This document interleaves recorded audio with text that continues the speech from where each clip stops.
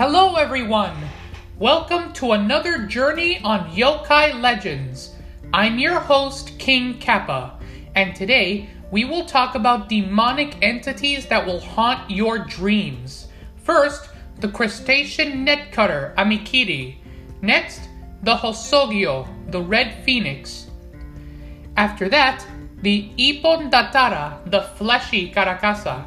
And finally, Kosamebo, the light rain monk. So, let's get started. Season 5, Episode 5, Demons and Devils.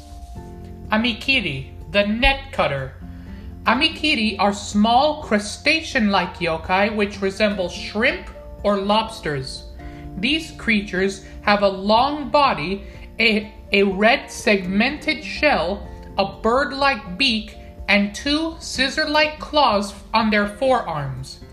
They fly through the air as a fish swims in water and can be very shy, rarely showing up before humans. It's not yet known where the Amikiri come from, although they strongly resemble another yokai known as the Kamikiri. Stories of the Amikiri are rarely told, and their name and form may be actually a pun. The word ami means net in Japanese, but it's also the name of small species of shrimp. A legend from the Yamagata prefecture tells of a local fisherman who noticed that his net has been shredded apart. He suspected that an Amikiri was responsible. The next day, he took extra precaution to hide his nets where they couldn't be found by any kind of yokai. However, that very night, the Amikiri snuck into his room while the man slept and cut up the kaya covering his bed. The next morning, the man woke up with his entire body covered in painful, itchy mosquito bites. Hosogyo, the red phoenix fish. This shrimp-like yokai resides in waters all over Japan.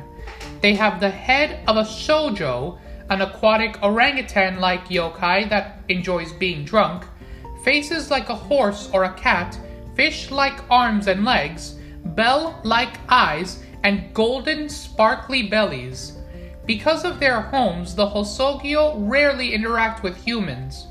A story says that in June of 1838 on the beach of Uraga in the Sakami province, a Hosogyo was captured alive as quickly became a very famous Misomo sideshow attraction. When the name Hosogyo was first written down, the kanji for the second part of its name was written down. The kanji for the second part was written with an invented character which combined the words for red and appearance. Ibon Datara, the fleshy Karakasa. Ibon Datara is a fleshy, one-legged cycloptic yokai that lives deep in the mountains of Japan.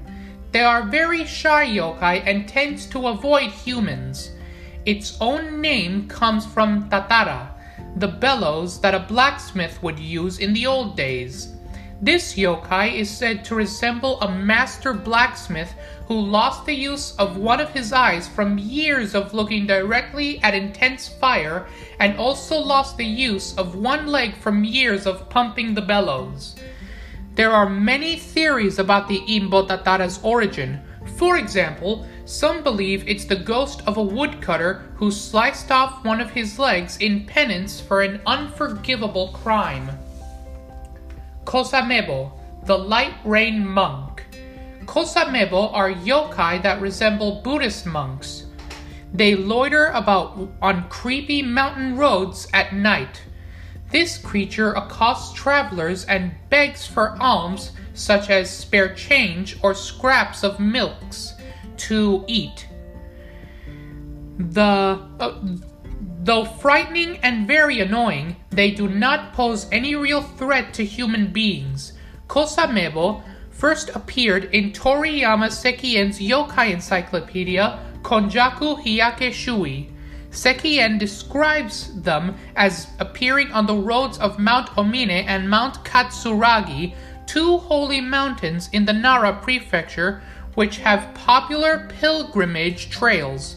They are also part of the local folklore of the Tsugaru region in Aomori Prefecture. Thank you for joining me on this new journey of yokai legends. Don't forget to follow me on Instagram at Yokai Legends for the latest content. Until next time, I'm King Kappa, and I hope you enjoyed this episode. Bye!